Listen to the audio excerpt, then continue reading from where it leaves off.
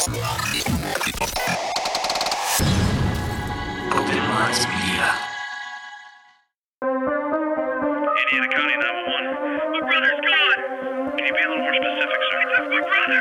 Who took him? I don't know who took him. I don't know what. Sir, take a breath. Explain to me what happened. And I looked out and there was this big red blinking UFO. I can just say this. Something's going on in the woods. Something's going on.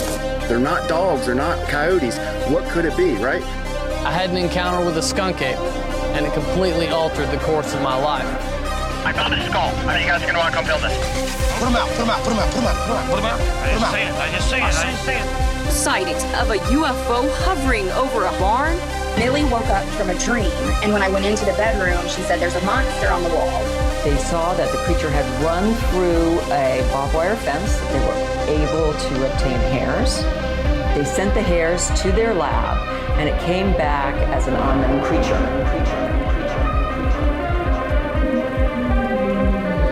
Bizarre encounters with Shane and Boring. What is up, guys, and welcome back to the most bizarre show on the internet. I am the one that they call Shane, or AKA Shane Squatch. And I'm still just Oren. Just plain old Oren over there. Just being plain and boring. Plain Jane Oren. Born Oren. Born Oren. There you go. There's a good one to go with. So I know before we get into this awesome show today, we got a couple news and updates. So I know that you have some awesome news and updates that you'd like to share with the listeners. So, sir, I'll let you go first and enlighten the listeners on to what's going on. So if you guys saw on my Instagram the other day, we were less than a couple of months out from Encounter Quest in Rockingham, North Carolina. I think it's going to be April 12th, 13th, whatever that Friday and Saturday is. Looking forward to this show. This is probably the best event that me and Jenny went to last year. Our buddies at Cryptids of the Corn are speaking.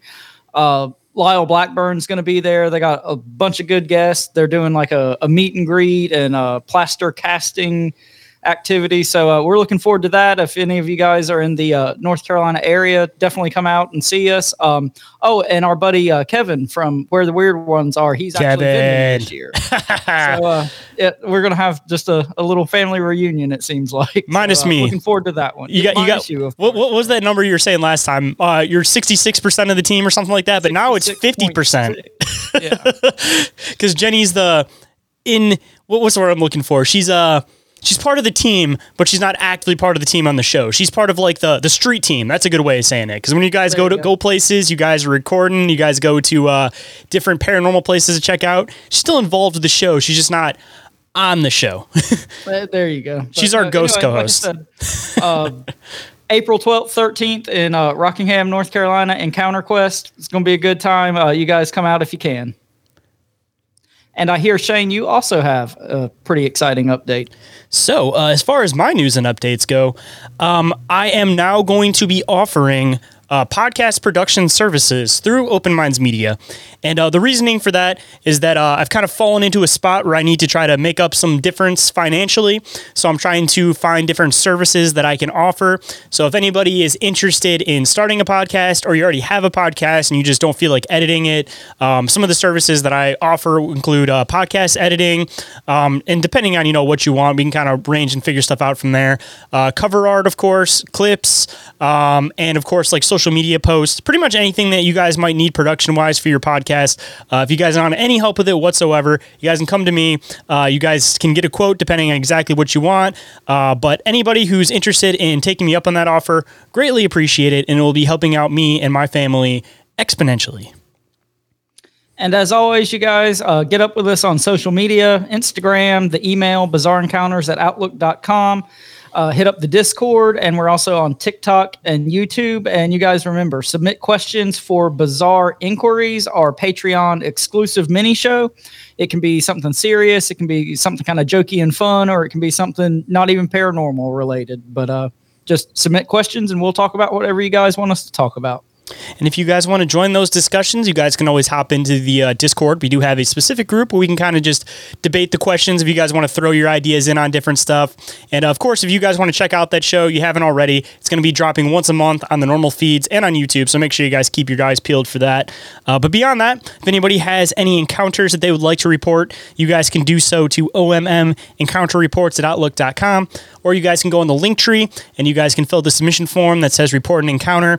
We would absolutely love to be able to dive into some of those on the show. Maybe if you're somewhat close to me, I can even personally come out and investigate it. But the only way we're ever going to be able to do all this awesome stuff with your guys' collected encounters is if you guys submit them encounters. So no matter how big, no matter how small, don't forget to submit your encounters.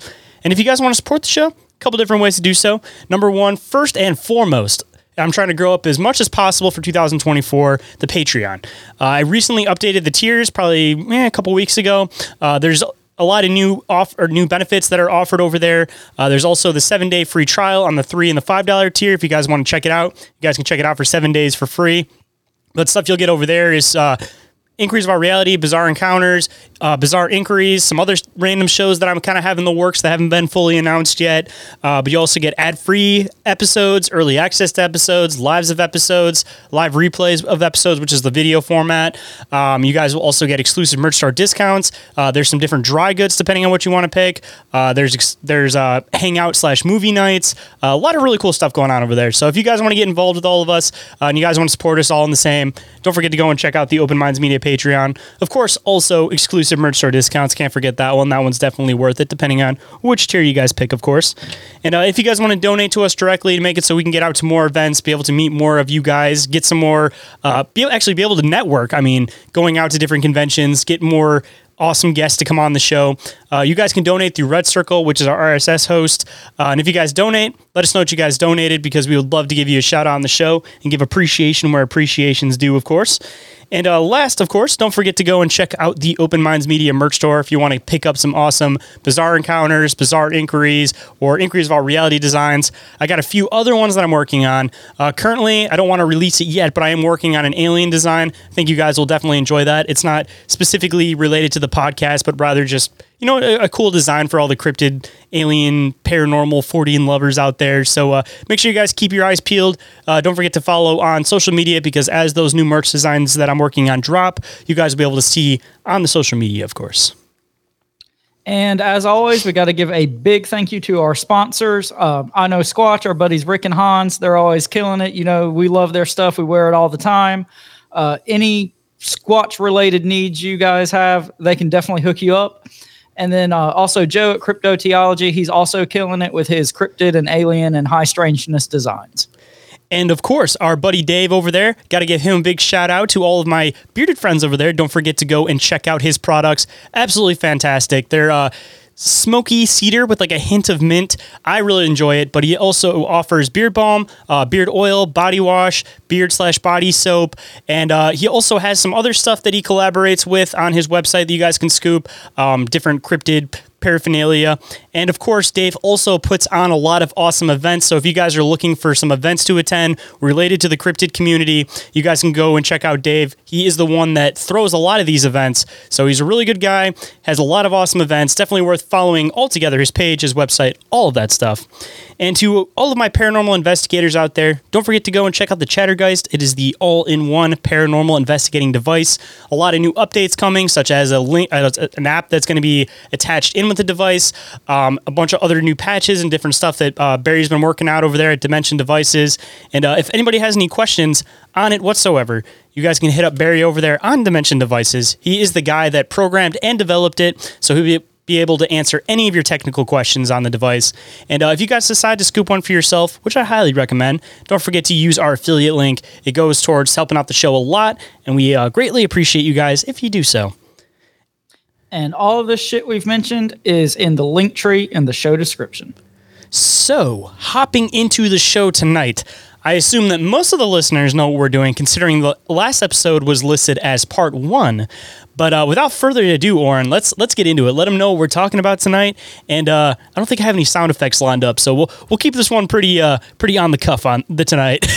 No more Batman ones. Actually, I might still have that from last time. We'll see. Hey, we might can slip it in there somewhere, but hopefully this episode doesn't go quite as long as last week's. We had to set a lot of groundwork and talk about John Keel and whatnot personally in the last episode. So we're just going to jump right into the Mothman Prophecies.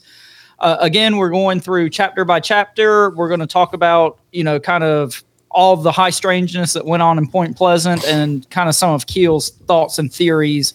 And we're going to thought and theory ourselves as we go on. So anyway, we went through chapters 1 through part of chapter 6 in part 1. So we're going to jump back into chapter 6, which is called Mothman. Mothman! Wait, I got it. I'm Batman. There you go. So jumping back into chapter 6. So following the Scarberry mallet sighting, which is, like the big popular Mothman sighting. This is the one that everybody knows about, the two couples in the car in the TNT area and Mothman chasing the car. The one we talked about on the tail end of the last episode, if anybody missed it. What we left you guys with a cliffhanger last episode. But dun, dun, dun. Anyway, so following that sighting, there were more than 100 additional Mothman sightings like in and around Point Pleasant.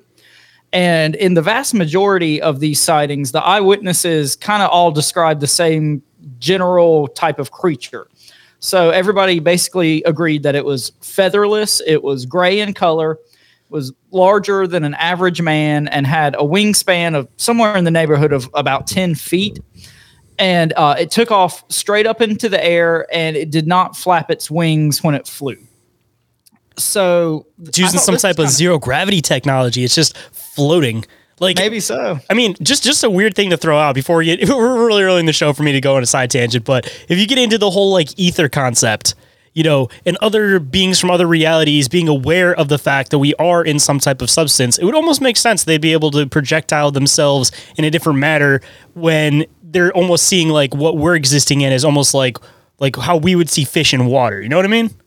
Or, I mean, they could just be from another dimension or whatnot that gravity works differently or affects them differently. Who knows? Like they're way heavier in their reality. So this one, they're just like paper lights. They're just pew. Because, I don't think it's in the notes for this section, but something that I have come across in this Mothman research is a lot of people said that as big as this thing appeared to be, the wings would have had to be way bigger, like under, earthly terrestrial means for it to fly. And so, I mean, maybe you're onto something. It is some sort of, interdimensional ether or something going on here. Or its wings function somewhat like how a beetle's would work. Because that's one weird thing that a lot of people dive into is the fact that beetles' wings shouldn't be able to lift their size. So maybe it has something to do with just a different flight dynamic that we don't fully comprehend or understand yet. Well, Beetle Man just doesn't really roll off the tongue. Beetle Man! I wonder if there is a Beetle Man. We'll have to look into that. There's a lot of weird sightings that I'm unaware of. I wonder if there's like a one-off of some kind of Beetle Man. Oh, I'm sure there's one somewhere. It's in Egypt. It's a giant scarab man. So jumping back in, apart from like the glowing red eyes, it seems like a lot of the eyewitnesses really couldn't remember much about the details of the face of the creature. But a lot of people did note that they had this like crippling sense of fear whenever they were in the presence of the creature. And one eyewitness described it as, quote, a weird kind of fear that gripped you and held you. And also, Mothman, of course, we talked about a little bit in the Scarberry mallet sighting, but he was frequently reported to chase cars. And so, this evoking the sense of fear and chasing cars, those are two traits that are heavily associated with Dogman and also, the glowing red eyes. So I don't know if there's something there, but, just kind of something interesting to note. I mean, two comments I want to make real quick. One, of course, anything that has glowing red eyes, you're subconsciously going to associate that with something bad. So even if it was something completely polite, if it had glowing red eyes, you're instantly going to get like this weird, ominous, like evil feeling from it because you subconsciously associate red and black with like something dark or evil. And as far as like the whole car thing goes, think about how like animals work in nature as far as, they try to do this thing where even if they know they're going to lose, they'll charge at something, hoping that it'll back down before it turns around and chases them down.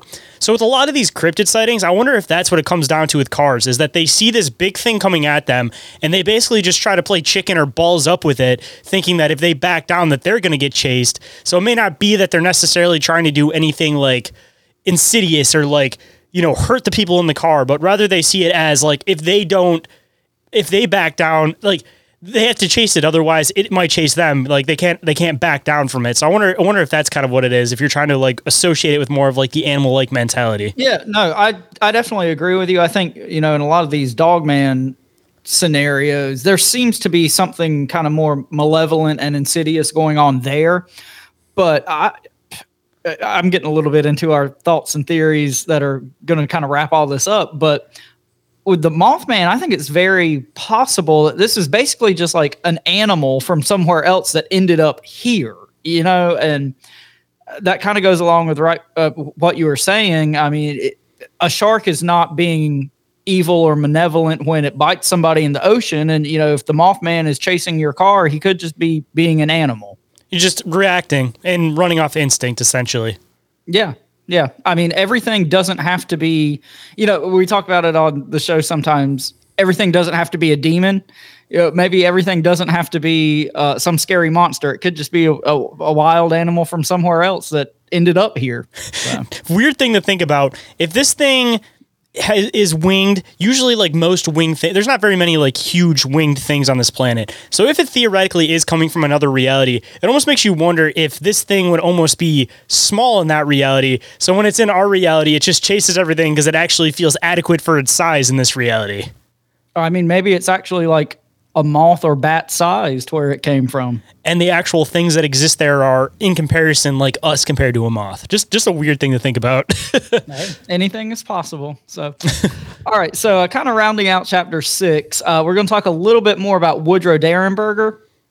And so after his initial meeting and encounter with Mr. Cold, Derenberger went public with his story, and he was kind of thrust into the public eye at that point. And so a bunch of locals, kind of congregated on his property, hoping to catch a glimpse of a UFO or Mothman or Mr. Cold himself. But Mr. Cold did keep his promise to Derenberger, and he returned and visited him shortly after their initial visit. And Derenberger claimed that he had been suffering from some sort of stomach ailment. And during this second visit, Mr. Cold gave him a vial of medicine, which he said cured him instantly. And this kind of reminded me of, we talked about it a little bit in our DMT episode, but kind of like Edgar Cayce and, these type of entities being able to heal people and having, the solutions for ailments. I mean, if Cold is some type of alien too, I mean, who knows what they could like? It seems like it's just so simple for them. They can just cure any human disease with just boom, here you go, no problem. Like that just shows how possibly more advanced than us all of these different entities and other races of beings could be. Like as far as I've seen with all of this research, it seems like humans, as far as intelligent races go, seem to be tailing behind everything else significantly. Well, that would make sense. I mean, whether they're extraterrestrials or ultra-terrestrials or time travelers or whatever, I mean, obviously these entities and beings would have technology that far exceeds anything we have even today, much less in 1966. Very true. All right. So also in this second meeting with Mr. Cold, he told Derenberger what his first name was, which of course is Indrid, Indrid. So his name's Indrid Cold. So around this same time, Keel spoke with Gray Barker, who we mentioned in part 1 and also in our Flatwoods Monster episode. So go back and check those out for a little bit more information about Gray Barker. But he told Keel kind of about all the strange activity and the reports that were coming out of Point Pleasant. So in December of 1966, Keel headed down to Point Pleasant for the first time to kind of investigate things himself. So that is all for Chapter 6. Do you have anything before we jump into Chapter 7? Just out of curiosity, because I didn't actually fully catch it, did Derenberger ever actually see the Mothman, at least up to this point? I don't think he ever saw the Mothman, period.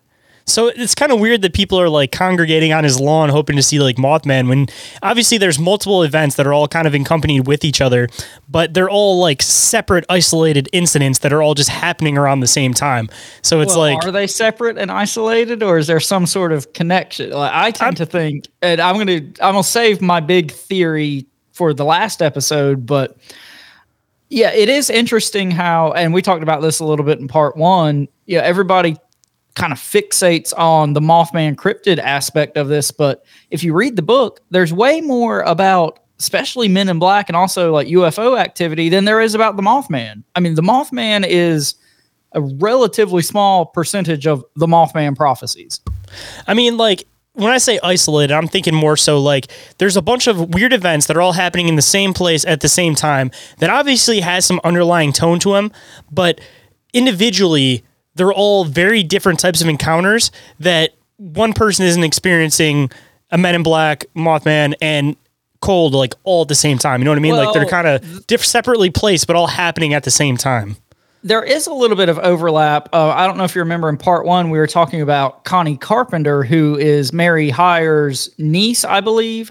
And she initially had a Mothman sighting, and then a strange Men in Black type entity came and visited her. So, well, I guess one comes after the other. It's just Cold that's the kind of separate, but possibly he's kind of the outlier. But as we'll see much more in next week's episode, there is a lot of this weird Indrid Cold prophesying type situations going on around Keel himself. So there's a lot to unpack when we get to that. But like I said, just keep that one in the chamber for next week's episode. Got it ready. Locked and loaded. All right, so we are going to jump into Chapter 7, and this is a good one. I think you're going to enjoy this one. Chapter 7 is called The Night of the Bleeding Ear. So, like I said, Keel goes down to Point Pleasant in December of 1966, and shortly after he arrived, he gathered with several locals. The Scarberries and the Mallets were there. Connie Carpenter and her fiance Keith were there, and Mary Hyer was also at this meeting. And they met at the home of another local woman named Mabel McDaniel. So after they kind of met and got to know each other and mingled a little bit, around 9 p.m. that night, they headed out to the TNT area to investigate. And Keel and Connie Carpenter and Keith searched the old generator plant building where the Scarberries and Mallets had seen Mothman. And they didn't really see anything noteworthy. But as they were heading toward the exit to leave the building, Connie Carpenter suddenly screamed, quote, "Those eyes, he's here." And then she began like just crying hysterically. And so Keel and her fiance Keith rushed her outside. And once she got outside, she said, quote, "I saw those eyes, 2 big red eyes, by the wall in the back." So Keel, rushed back into the building, but he again didn't see anything. And when he rejoined the others outside, Mabel McDaniel asked him what was that loud noise that they had heard while he was in the building. And apparently everyone that was outside had heard this loud noise, but Keel didn't hear anything when he was in the actual building. And McDaniel described it as, quote, "metallic and hollow, a loud noise, like a piece of metal had fallen all the way down from the top or something." So around the same time, Mary Mallet suddenly noticed that there was a small stream of blood trickling out of her ear. And Keel kind of theorized that, and this is another quote, "Miss Mallet's bleeding ear was a sign of concussion, meaning the air pressure had suddenly changed." And I think this is kind of interesting because a lot of people theorize maybe with like portals opening, there could be like an air pressure type situation going on. So I thought that was kind of an interesting detail that he threw in there. It's almost, I would imagine it almost being like opening up like a vacuum, because assumably, even if you're going to 2 different universes and there's not crazy weather patterns happening on either side, there is going to be a different amount of pressure in one universe than the other, or a different gravitational pull in one universe than the other. So there's still going to be some like balancing out that needs to be in the in-between, that it seems like one's probably going to rebalance with the other. Like the atmosphere from one's going to pull into one side, or the atmosphere from this one's going to pull into the other side. But there's going to be some type of like crossover between that, depending on which one has the higher gravitational pull is going to pull something from the other one. You know what I mean? Well, yeah. I mean, even as humans, if we drive a little ways up a mountain, pressure changes and we have to pop our ears and stuff Holy like that. So if you're crap. going, I am so bad with that every single time I drive, even going around Michigan, dude, I'll go to like a city that's like a couple miles away from my city and then starts to like elevate. My ears always pop so bad it's not even funny. yeah, but I mean, if that happens to us just in that little bit of elevation change, if we're talking about portals and God knows what, I mean, that theory kind of makes sense to me. I mean, imagine how intense it would have to be with ear popping in order for it to cause somewhat of a concussion. Because it's like people think being on a plane is bad enough. That's probably like the worst pressure thing that we deal with for the most part is like humans. Just like imagine that assumably times at least like 10 to the point where it would actually cause some form of a concussion. You know, like that's pretty crazy to think about. And a plane is a self-contained thing. Like, this was not self-contained. In theory, this was something that was happening out in the open. I'm surprised that nobody else had like an effect from it, even if it was just simply like an ear popping because they were farther away from where this location may have been. But like, I'm surprised nobody else was affected by it besides her, if it's to the point where her ear started bleeding. Yeah, she seemed to be the only one that was affected by it. But like I said, everybody did hear this strange metallic noise. And Keel theorized that the metallic noise could have also been associated with this pressure change, since he was, in the building and didn't hear anything, but everybody who was outside of the building did. I mean, it's in a building, so of course metallic-y noises, but you were just talking about the whole connection with a lot of these similarities with Dogman, and metallic sounds when Dogmen are seen is another one. Yep. Yeah, absolutely. Which I've always theorized that it has something to do with like some kind of door opening for like an underground base or some type of underground unit. A lot of people like to throw the whole portal idea with the metallic noise, and I don't normally kind of sway that way with it because it just doesn't seem like the type of noise like a portal would make. But when you add this in with the Dogman stuff, I kind of give it a little bit more credit than I normally would have in any other situation. Yeah, there's definitely, I mean, like we talked about a few minutes ago, there's a lot of strange little details and connections to Dogman lore in this whole story. So I didn't even think about the whole metallic sound till you just said it, but no, that's another good one.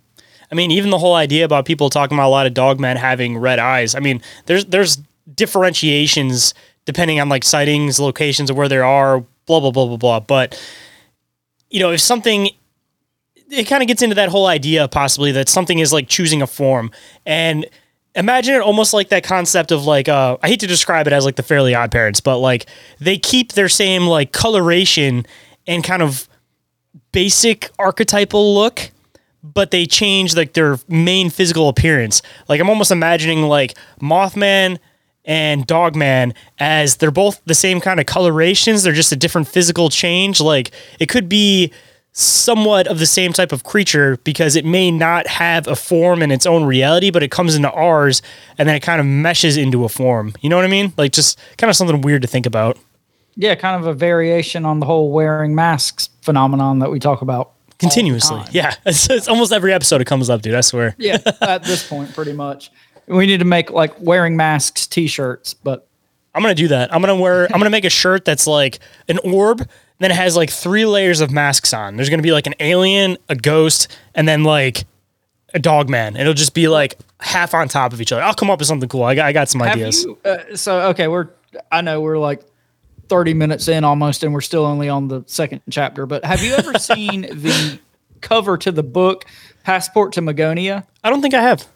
Okay, so this is Jacques Vallée. This book, I think, was published in 60s or 70s, and this is kind of the first work that popularized the idea of like these connections between fairy lore and the whole UFO phenomenon.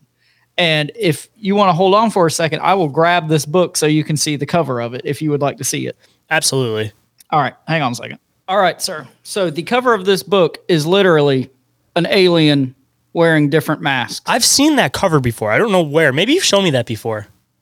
It's quite possible, but anyway, when you were talking about that, I was like, that is a thing that exists. So, anyway, I'll come up with something cool that's not copying that, but something that's kind of in that general pay atmosphere. homage to it. How about that? That'll work. Yes, I'll do it that way. I'll call it a parody. All right, so I'm going to try to get back into this. So rounding out this chapter, chapter 7. So between Mary Mallett's bleeding ear and Connie Carpenter just kind of going hysterical, the whole group decided that it was just time to, pack up and go. So they all got back in their cars and returned to Mabel McDaniel's house. But later that night, Keel returned to the TNT area alone. And again, he found no signs of Mothman or anything like that. But he did say, quote, "As I passed a certain point on one of the isolated roads, I was suddenly engulfed in fear. I stepped on the gas, and after I went a few yards, my fear vanished as quickly as it came. I continued to drive, eventually returning again to the same spot. And again, a wave of unspeakable fear swept over me." So again, this is like Dogman type stuff. And, is it possible that these portals or these changes in pressure or whatever's going on cause this fear? I'm glad you said that, because I was about to throw that same idea that changes in pressure may almost cause the same effect as like that the predator being in the area type of feeling. Some kind of hysteria. Atmospheric pressure changes, yes. Mm-hmm. So finally, Keel worked up the courage to get out of his car and investigate this area of fear, as he called it. Area of fear, I like that. That sounds cool. And he said, quote, "The air was perfectly still. There wasn't an audible sound, not even a bird call. And this, to me, sounds a lot like the Oz factor, which people talk about a lot in Bigfoot sightings, where, right before a Bigfoot sighting, they say the forest goes dead silent. There's no birds, no bugs, anything like that. It's that apex predator feeling. Yep. That something is more dangerous than you is in the area. So everything gets quiet. Bugs, everything. Yeah. So I thought that was kind of interesting that he basically connected this phenomenon to, this sense of fear and possible cryptids being around. So, I mean, a lot of connections there. I just want to point out the fact that I find it really weird that even the bugs get quiet, because if a giant apex predator is coming into the area and it's like a Sasquatch or a fucking bear, they're not like, "Oh no, I hear a cricket, let me chase it down." They got other bigger stuff that they're more concerned with. So I find it weird that bugs aren't technically threatened, but yet they act as if they're threatened, which shows that maybe it is something that's almost like an aura, you know what I mean? Something, that's what I was something say. they give off. Yeah, because animals like deers and rabbits, that's one thing. But it seems like there's something more than just apex predator going on here with it. Something is affecting the physical environment.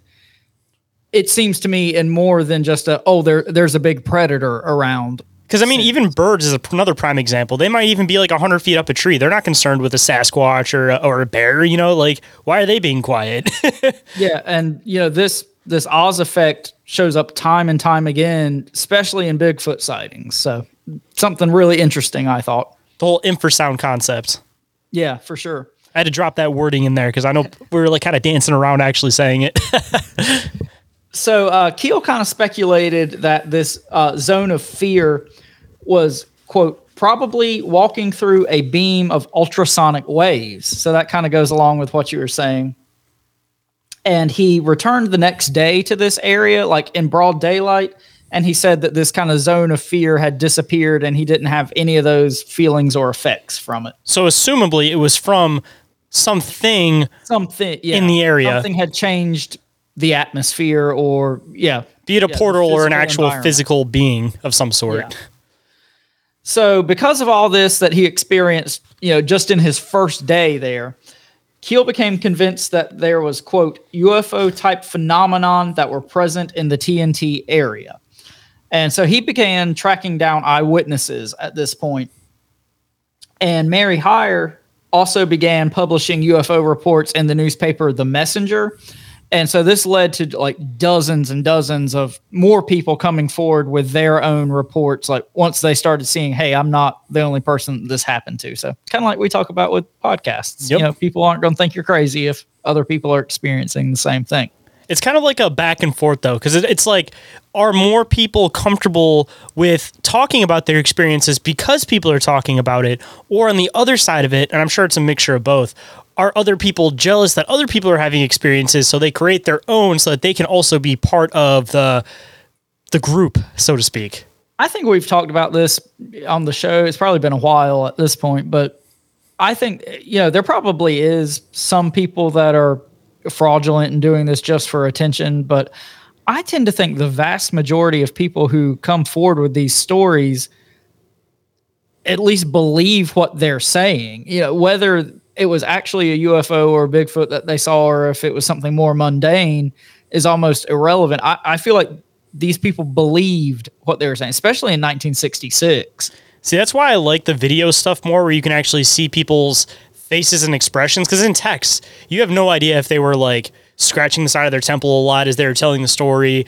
Like, anytime I really seriously want to dig into something, I always try to find like the physical video of the person telling their encounters so that you can read their body language. Because that's a huge thing when it comes to taking in encounters. And I've heard that from a lot of different researchers, is that it's like with the text stuff, you never know.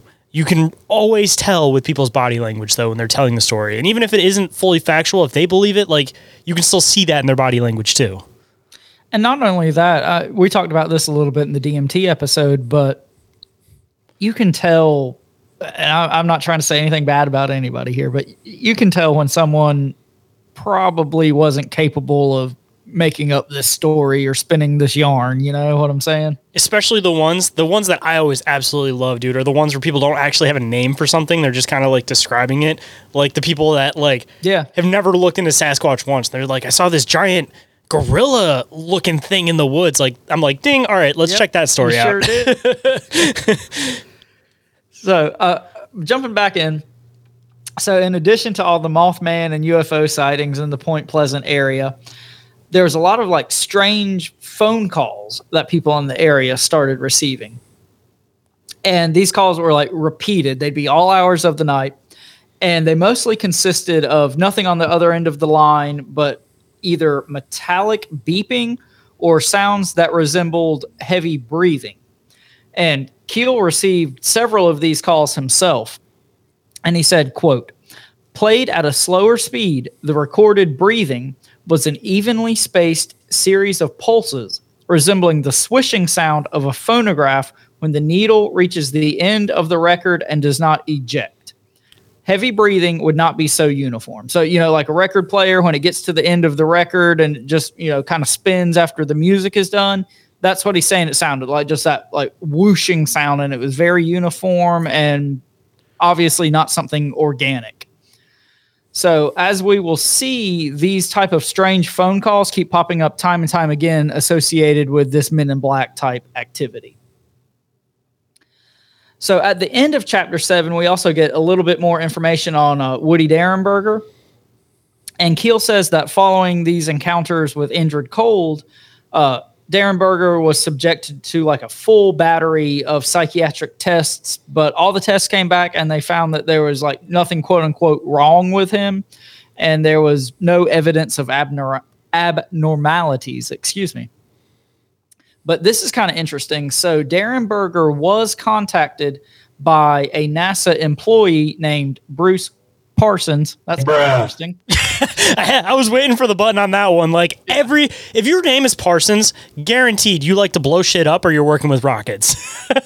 Working with rockets here. So that's a power name, like 150%. Yeah. Like, yeah, power name for sure. But anyway, so this Mr. Parsons invited the Derenberger family to tour the rocket facility at Cape Kennedy, Florida.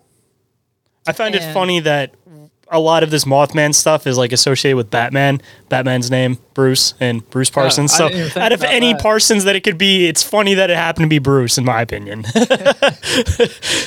So anyway, while they were on this visit touring the facility, Derenberger said that every night he was separated from his family and he was like questioned and interrogated for hours regarding his encounters with Indrid Cold. And he said that at one point, his interrogators showed him a star map, and they said, quote, "That's where they're from." And in the book, it doesn't say where the star map was, what it showed, and Derenberger might not have even known. But anyway, I thought that was kind of interesting. And when Derenberger came back, he brought back like several photographs and souvenirs. So this is a real thing that happened. He at least went to Cape Kennedy. Like whatever happened there, we can speculate, but him and his family did go there. They brought back photos. They brought back souvenirs and memorabilia, including a piece of material that came from an astronaut spacesuit.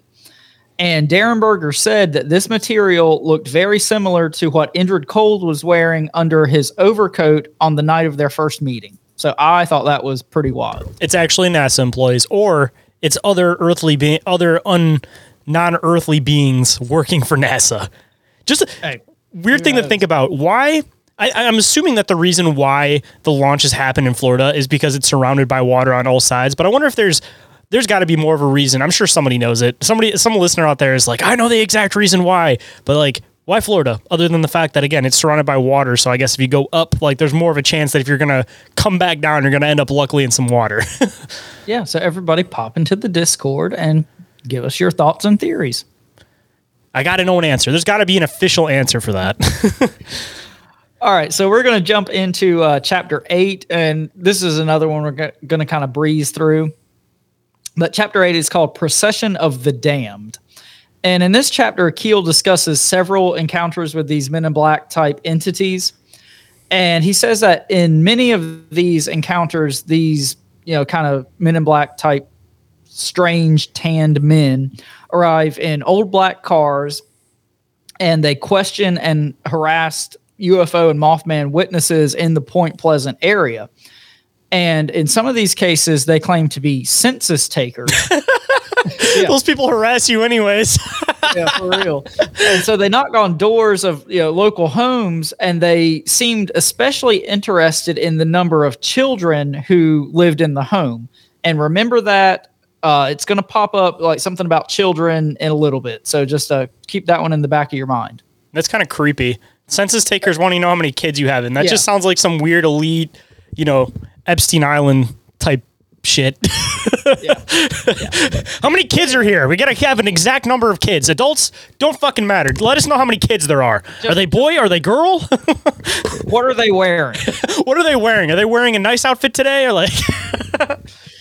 So Keel also says that sometimes these people claiming to be census takers only ask for a glass of water. And Keel says that this is, quote, an old fairy trick taken up from the Middle Ages and dusted off. So I thought that was kind of interesting. A fairy trick, like as in like trying to get you to give them an item, I'm assuming, because it's like the whole thing with like fairies is that you gift them and stuff. Is that the concept?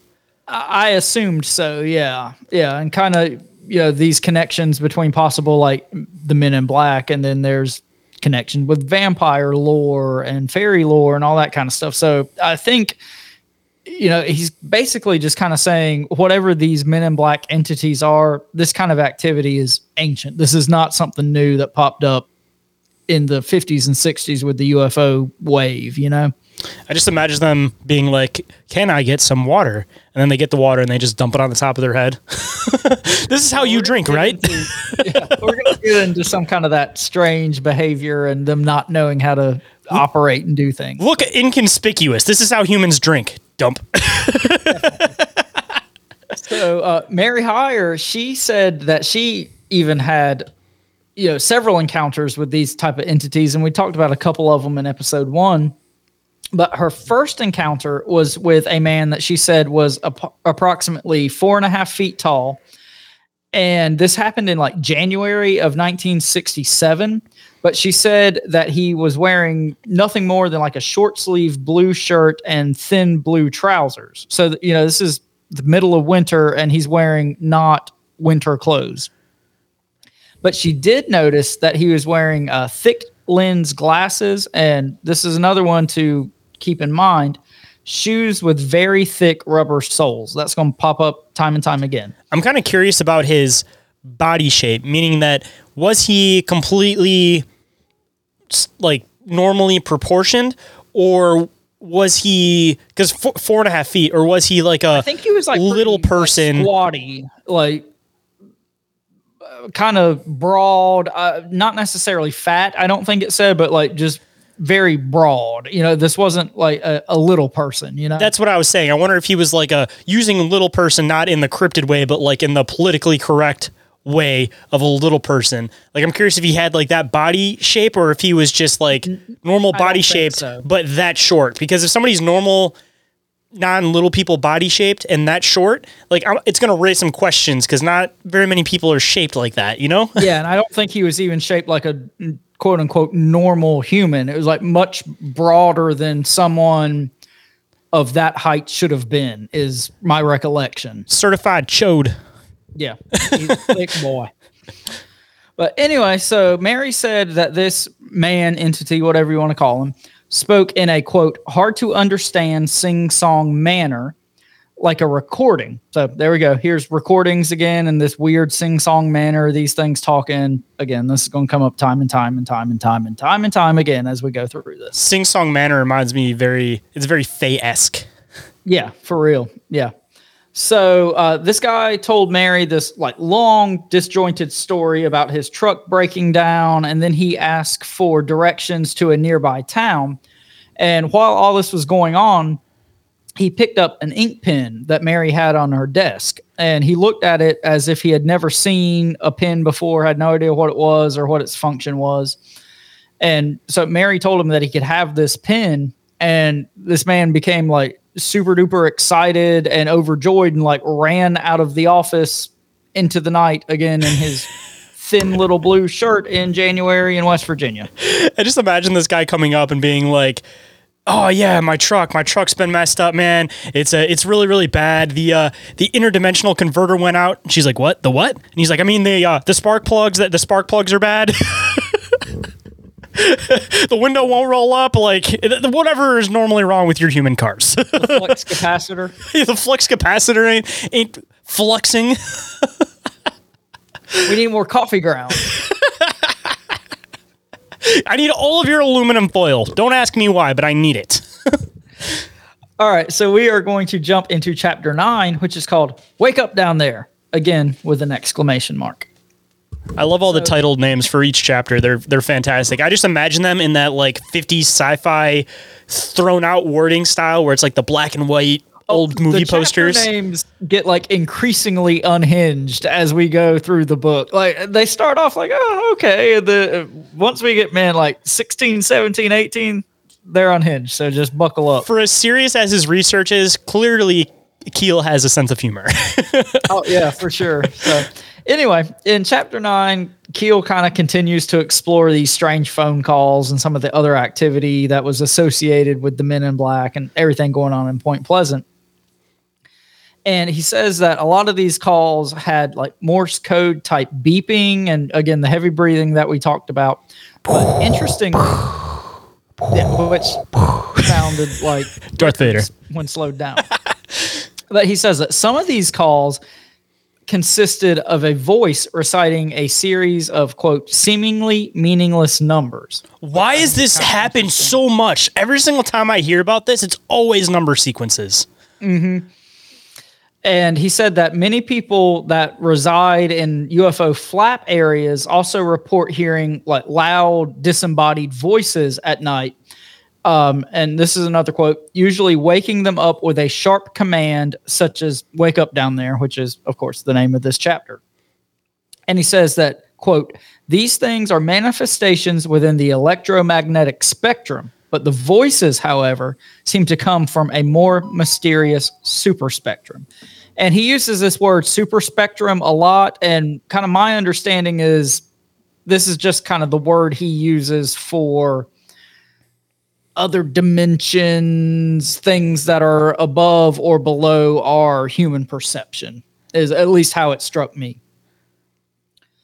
So Woody Derenberger, he had several run-ins with these Men in Black. And in fact, 2 of them allegedly came and visited him at the appliance store where he worked. And he described them as, quote, short, stocky, dressed in black suits, and having olive complexions. And he said that the 2 men told him to, quote, forget all about what you've seen. So this is just kind of classic MIB stuff here. That's what I was about to say. Nothing. That's the most generic line they could have possibly thrown at him. Forget all you've seen. You've seen nothing. So we're going to fast forward to March of 1967, and Indrid Cold pops back up, and he allegedly landed his spaceship on Woody Derenberger's property and took him on a flight to Brazil, which I think is kind of oddly specific.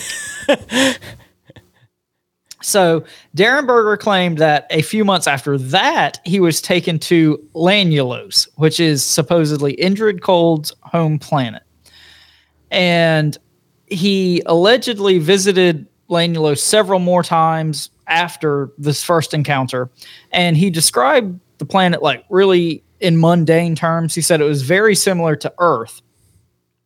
But Derenberger's wife and children also supposedly met Indrid Cold throughout all of this. And, you know, we talk about it from time to time. There's a lot about this in the show Hellier. So, yeah, take it or leave it. I know people's mileage varies on that show, but if you want to learn more about Indrid Cold and his family and his supposed interactions with Indrid, definitely check out Hellier. According to Hellier, too, didn't Indrid actually have 2 sons or something, too? Yeah, and the Mothman Prophecies mentions that. I didn't put it specifically in the notes. Like I said, I tried to streamline this stuff as much as possible. But, yeah, even the book talks about him having 2 sons. Just out of curiosity, I don't know if you've read into it this far in the book, but are they said to be extraterrestrials like him, or are they said to be hybrids? I think they look very similar to him. And, you know, he largely looked human-like except for some kind of exaggerated features. And I think the children were very similar is my understanding. So if they were too similar, could they have almost been like clones from the same DNA, or are they actually like his physical sons? See, I don't know if they looked that similar. I haven't heard anything one way or the other about that. But there's no reference to the mom. So again, was the mom an Earthling? There is actually. I think the mother was supposedly living in Lanulos. Okay, so that was fully an extraterrestrial bloodline then, rather than it being mixed with something here. Allegedly. Allegedly. So anyway, jumping back in, I thought this was kind of interesting. So like I said, Woody Derenberger's wife supposedly met Indrid Cold. And she said, in her opinion, he was, quote, engaged in something evil. It's that smile, bro. I thought that was kind of interesting because, like, Woody, described some very, neutral, like, didn't get bad vibes from him, didn't get good vibes from him. He's just kind of there, just like a person. And his wife, right off the rip, thinks that this guy's not only, like, up to no good, but straight up evil. And I think that kind of gets back to these, like, Collins Elite ideas that I talk about all the time on the show, and I'm not going to beat that dead horse. But I think it's the smile too, because it's like 2 people can perceive a smile differently, and depending on how exaggerated the smile is, one person's like, "Oh, it's just a smile," and the other one's like, "Uncanny Valley, that thing's creepy." Yeah, I think we're supposed to believe that this was a very, very exaggerated smile because that's the first thing everybody says about this guy is, the grinning man. Say, imagine the man who laughs. That movie I was talking about in the last one. Like that's how I always see him drawn, and it's kind of like, was that inspired? Well, actually, that was before these encounters. Mm-hmm. So, what inspired what? Like, is there some type of connection? Is there some type of like similarity? Was this some type of projected thought on somebody's head? I don't know, but like just how close they are drawn. Just like I don't know. There's got to be some tie to it, even if it was like the artist used that as like an idea of like, this is why I imagine it looks like, because this is already in my mind because this movie's been out for 40 years at this point. Yeah, no, that seems entirely plausible to me. Like even the hairstyle all slick back, like look up a picture of that movie cover and look up Cold, and it's like pretty comparable. Yeah, for sure. So Keel noted that Derenberger's story contained, quote, definite fairy overtones. And this kind of bothered him because he said a lot of the stuff that Derenberger reported did not fit what he called like the usual mold of UFO contactee stories. And Derenberger later wrote a book about all his experiences, and it was titled Visitors from Lanulos.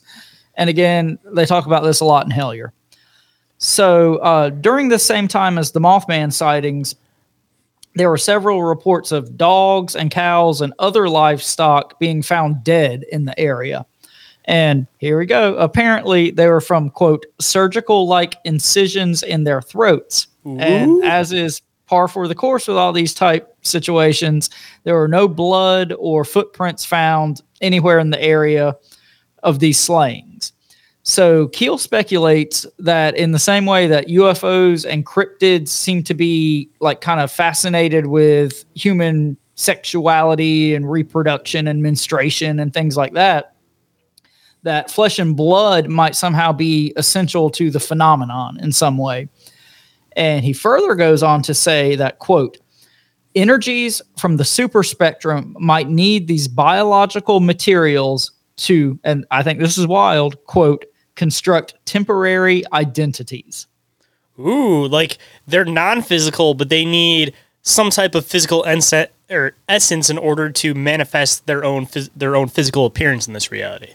Yeah, it's almost like they need some sort of shell to inhabit. I also was kind of getting, like, again, not to beat the whole Collins Elite thing into the ground, but like ritualistic vibes too. Yeah, and we're going to touch on that actually right now. I didn't realize it was this close. I let you in, man. I did that on purpose, not even knowing it. Well, I guess that wouldn't be on purpose then, but you know what I'm getting at. It was a synchronicity. Yes, it was intended to happen. So soon after the Scarberry mallet sighting, the charred body of a dog was discovered in the TNT area. And Keel kind of notes how the UFO wave of the 60s coincided with kind of the widespread acceptance or popularity, if you will, of occult and witchcraft practices. And he speculated, quote, if it might not have been sacrificed in some secret magic ritual by some unknown local warlock, a ritual that brought Mothman into being. And I think this is wild because if you guys listen to our Snarly Yow episode, kind of the presentation we did for our buddy Dave at Cryptid Halloween, we talked about this idea of the Wizard of South Mountain in Maryland and how his practices could have manifested the Snarly Yow. And that's basically what Keel's saying here. I mean, I was even going to throw in the possibility that considering it was charred, it seems like obviously you have somewhat of the UFO motif with this, especially with the cattle mutilations. And it seems that from a lot of encounters that I've read about, when people actually have physical contact with UFOs, they give off some type of vibration that's so intense that it actually will burn the person that's touching it. So, I mean, like, definitely a possibility that this thing could have been theoretically burned by a UFO for some reason. You know what I mean? Like, even if it saw something coming out, it went to go chase them, they closed up the doorway, it ran to the door, just got charred and incinerated, you know? Yeah, and we're going to get into similar ideas to that. I think it's in this section, but if not, it's in part 3, but that's going to kind of come up again. So, all right, we will jump into chapter 10, and I promise I'm trying to go as quick as I can through these. I know we're already at almost an hour, but chapter 10 is called Purple Lights and April Foolishness. So in this chapter, Keel another good name. Yeah. I told you that they're just getting progressively more unhinged. But Keel discusses some of the high strangeness that he himself experienced and also others in the Point Pleasant area. And he describes sightings of strange lights that he and Mary Heyer had. And they saw these a few miles from Point Pleasant in a small community called Gallipolis, I believe. So it's Gallipolis Ferry, West Virginia. And there is a Gallipolis, Ohio, which is right across the river. That's where the Silver Bridge kind of connected Point Pleasant to, but this is a different community in West Virginia. So just to avoid confusion. But people in the area routinely saw orbs and experienced a lot of like electronic malfunctions. And so once Keel heard about this, he had to go investigate. And one night he was sitting on a hillside near the Chief Cornstalk Hunting Grounds Animal Preserve. Ooh. I know you probably got something for that one. And he said that he saw a large rectangular craft, and the craft seemed to have windows. And in one of the windows, he saw a humanoid figure like standing in the window. And while he was like up on this hill watching this craft, he took his flashlight and he shined it up at the craft, and it just like rocketed off into the air. It suddenly flew away. It's like, shit, they spotted us. Yeah, pretty much. Spotlight. We don't know what's on the other side of that. So the following night, Keel returned to the same spot on the same hillside, and he saw more strange lights and UFO type activity. And again, he used his flashlight to communicate with one of these objects. And Mary Hyre was with him this night. And when he was communicating with this object, he used like Morse code with his flashlight, and he spelled out the word descend in Morse code with his flashlight. And the object descended. And Mary Hyre was just like freaking out at this point. And sounds like Close Encounters with the whole boo boo boo boo boo, the light thing back and forth communicating. Yeah, and Keel said that this object, when it descended, it followed like the falling leaf motion, which I'm sure you've heard about in UFO reports, where something doesn't descend directly; it kind of meanders and floats down, which kind of shows that it almost could be theoretically like weightless. You know what I mean? That it weighs so little that it can't go straight down because it ends up getting caught in wind gusts, which if you start relating this to like the material from like Roswell, for example, it was like paper light or like paper thin, super duper light. You could crinkle it into a ball, and then as soon as you let go, it would go back to its original shape. So it's like still kind of follows that whole concept that this seems to be a principle that goes across all UFO stuff, that this material is like weightless, like literally weightless. Yeah, that's a good point. I really didn't even think about that. But something that did come to mind to me during this, the fact that these crafts were communicating through signals and seemed to be under intelligent control and were doing what they were, quote unquote, told to do. This to me sounds a lot like the kind of CE5 stuff that's going on now. The Close Encounters of the Fifth Kind, where these people go out in the desert and meditate and can supposedly like summon these crafts and communicate with them and do this exact thing. They can beam flashlights at them, and these things, communicate with them and react to their flashlight. So I thought that was kind of wild. Again, are they communicating to them and getting them to come here, or are they meditating to a point where they start blurring the lines of reality and those things were just there, and then they're like, oh shit, what's that on the ground, when they were just existing within their own reality and you're kind of starting to blend between two? Well, that kind of gets back to stuff we talked about in the DMT episode, like what are you actually doing and what are you accessing at that point? And we talked about this kind of stuff in the Integratron episode 2, where these people were doing the same thing. They were like meditating under this rock, and then supposedly crafts and UFOs and whatnot showed up for them. So it's kind of a chicken or the egg situation, in my opinion. Kind of makes you wonder that if people weren't so fast paced all the time and they kind of just slowed things down, like what things in your reality might you actually realize that have been there the whole time, but your perspective blocked it out because you were too busy focusing on go, go, go, go, go, go, go. But these things are here all the time. You're just not paying attention to them unless you're actually taking the time to slow down and pay attention to them. You know what I mean? Oh, and I think that's kind of one of the main tenets of the ultra-terrestrial theory is these things are here. They've always been here. They're here all the time. We can only see them under certain circumstances.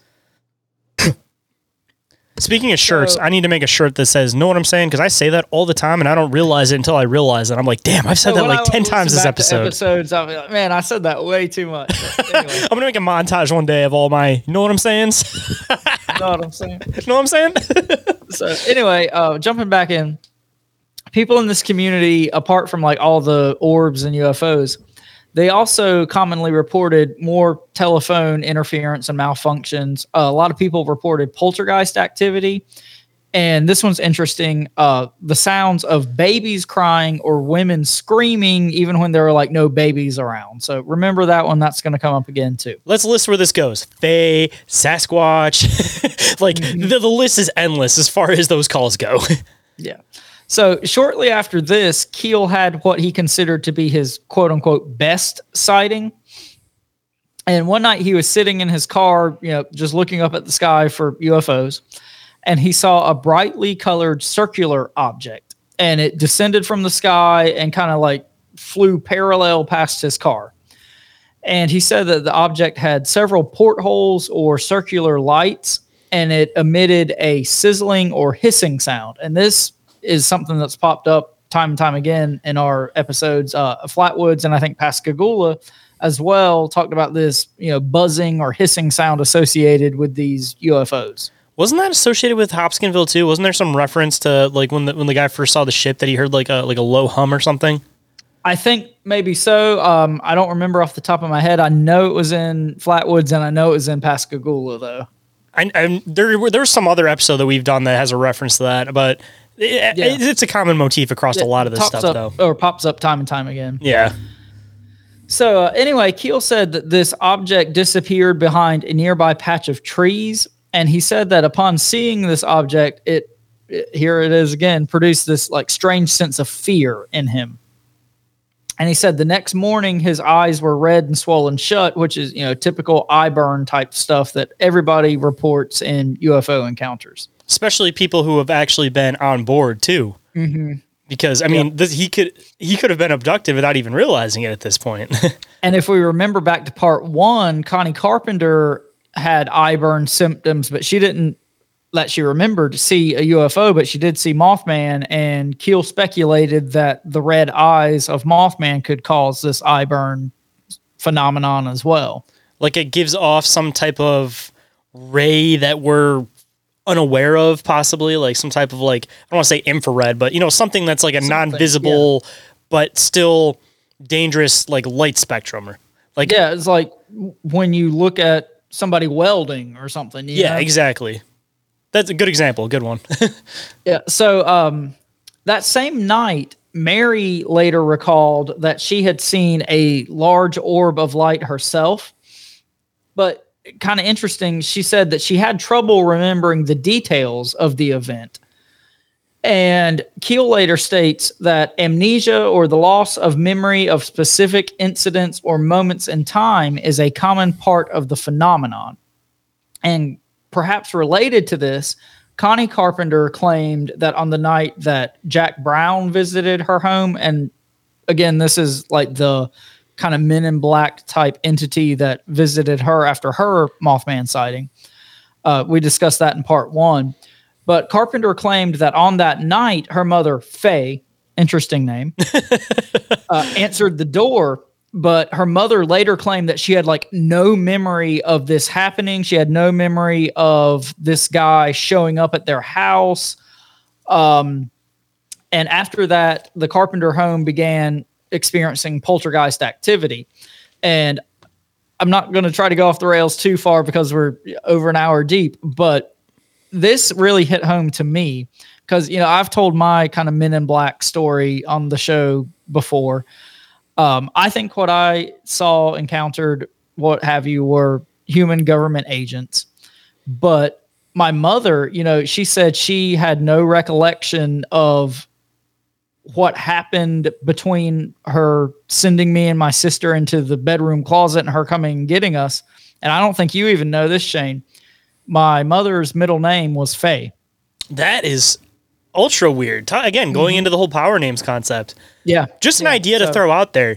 You talk about your thing being normal government agents, but think about this. What if something showed up and that's when your mom had that issue or she didn't remember anything, and that was when the actual agent showed up and the two experiences blended together, that there was originally an agent that was a non-human, and then the actual human agents came to ask questions about the non-human part, but it all blended together and seemed like it was the same thing. And they just kind of screen memoried it over each other, Just or just maybe something to think it was about. just something weirder than I'm recalling. I just didn't get close enough to them to realize. Who knows? But no, I thought that this was wild. This really, it was kind of an aha moment when I came across this story. Did your mom invite him in? Did they ask to come in? Did she invite them?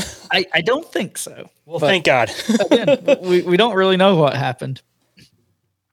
So kind of rounding out some of the encounters in this chapter, Keel talks about a family. They were the Lilly family, and they lived near the TNT area. And they witnessed UFOs of all shapes and colors. And, their car engines would stall out whenever they got close to the property. And they had a wide range of poltergeist type activity. Kitchen cabinets would slam open and shut, and there were strange metallic sounds. And again, this baby crying motif, even when there wasn't a baby around, they experienced that too. And the Lily's daughter also reported waking up one night to see, quote, a large figure towering over her bed. And she said, quote, it was a man, a big man, very broad. I couldn't see his face very, very well, excuse me, but I could see that he was grinning at me. So there's that again. Indrid Cold, known as the Grinning Man. Mm-hmm. And this, I think, is wild too. She later told Keel that the figure was wearing a checkered shirt. And Keel states that, quote, bedroom phantoms in checkered shirts are an old hat to investigators of psychic phenomena. And what does that sound like?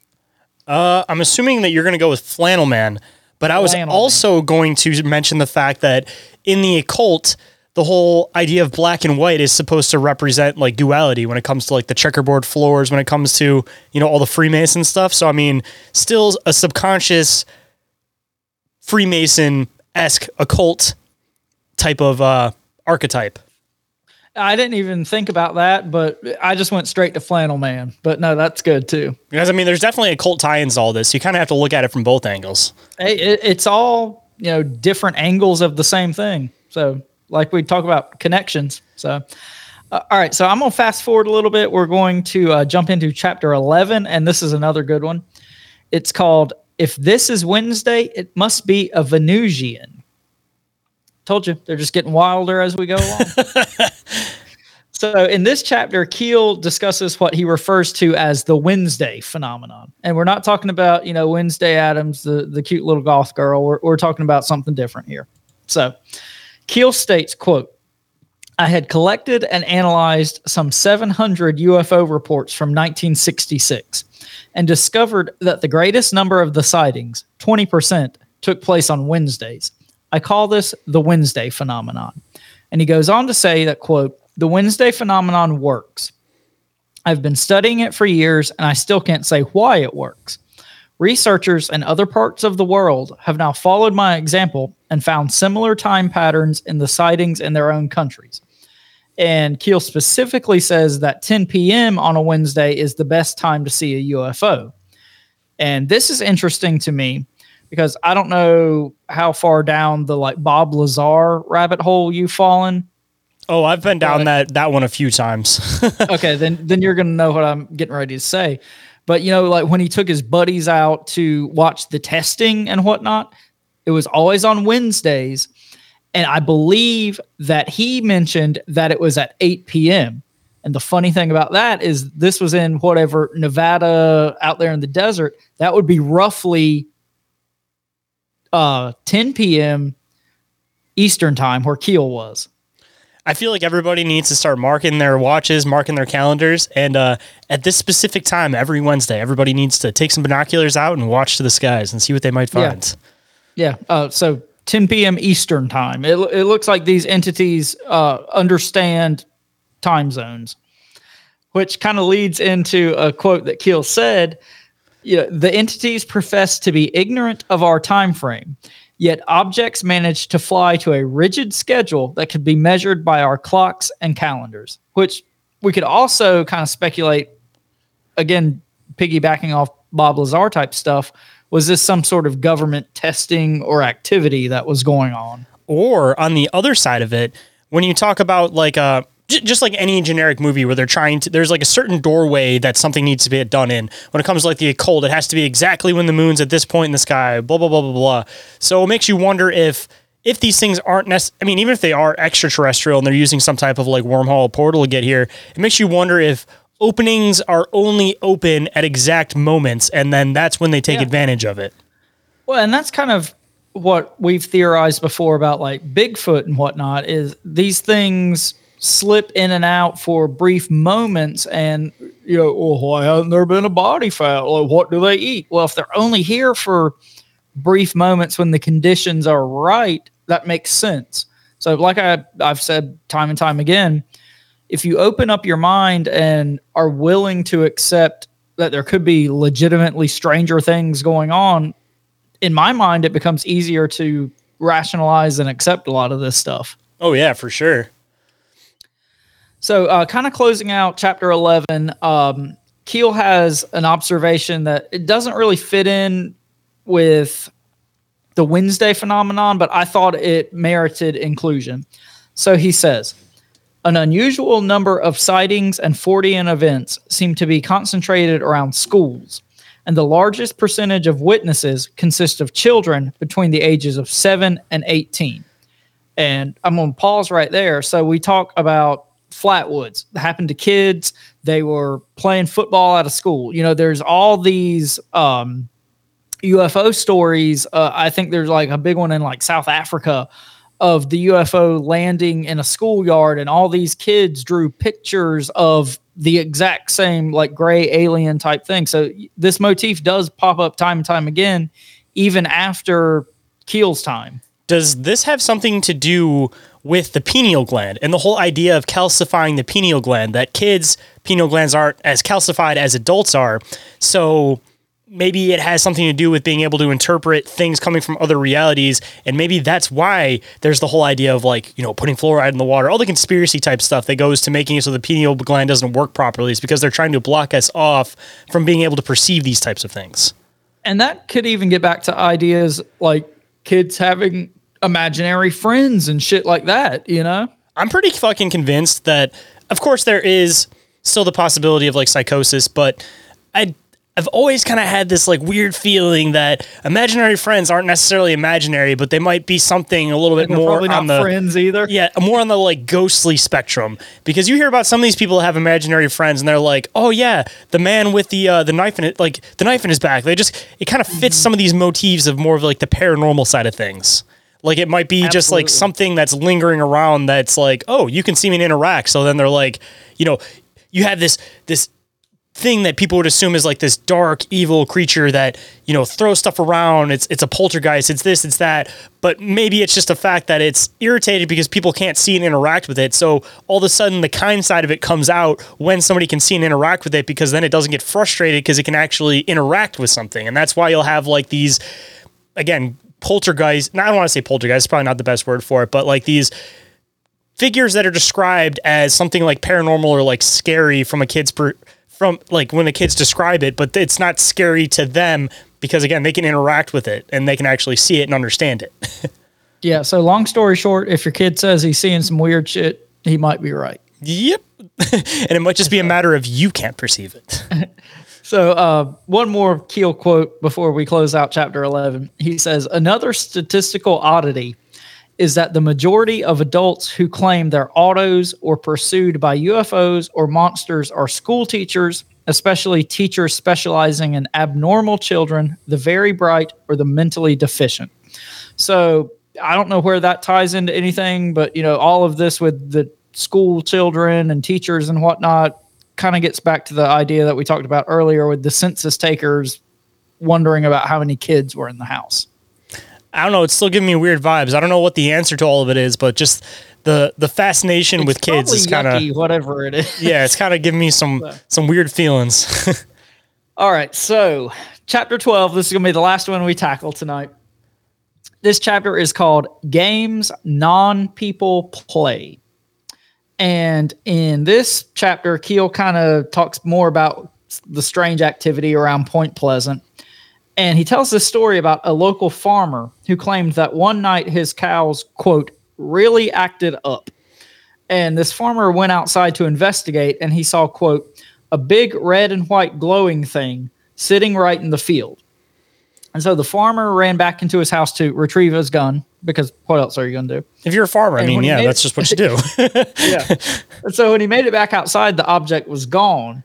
But he claimed that there was, quote, a 30-foot circle of scorched earth on the hillside where the object had been.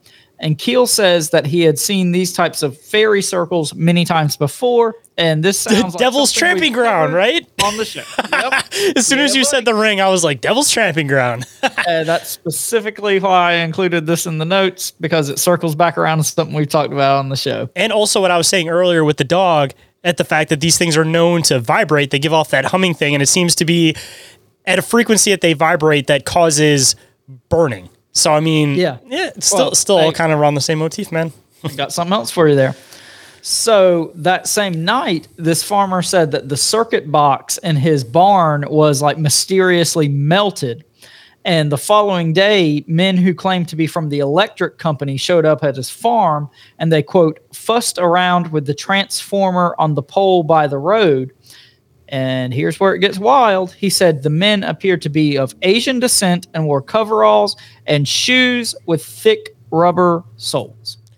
The thick rubber soles, especially with that, like, I wonder if it's supposed to be a, what's the word I'm looking for?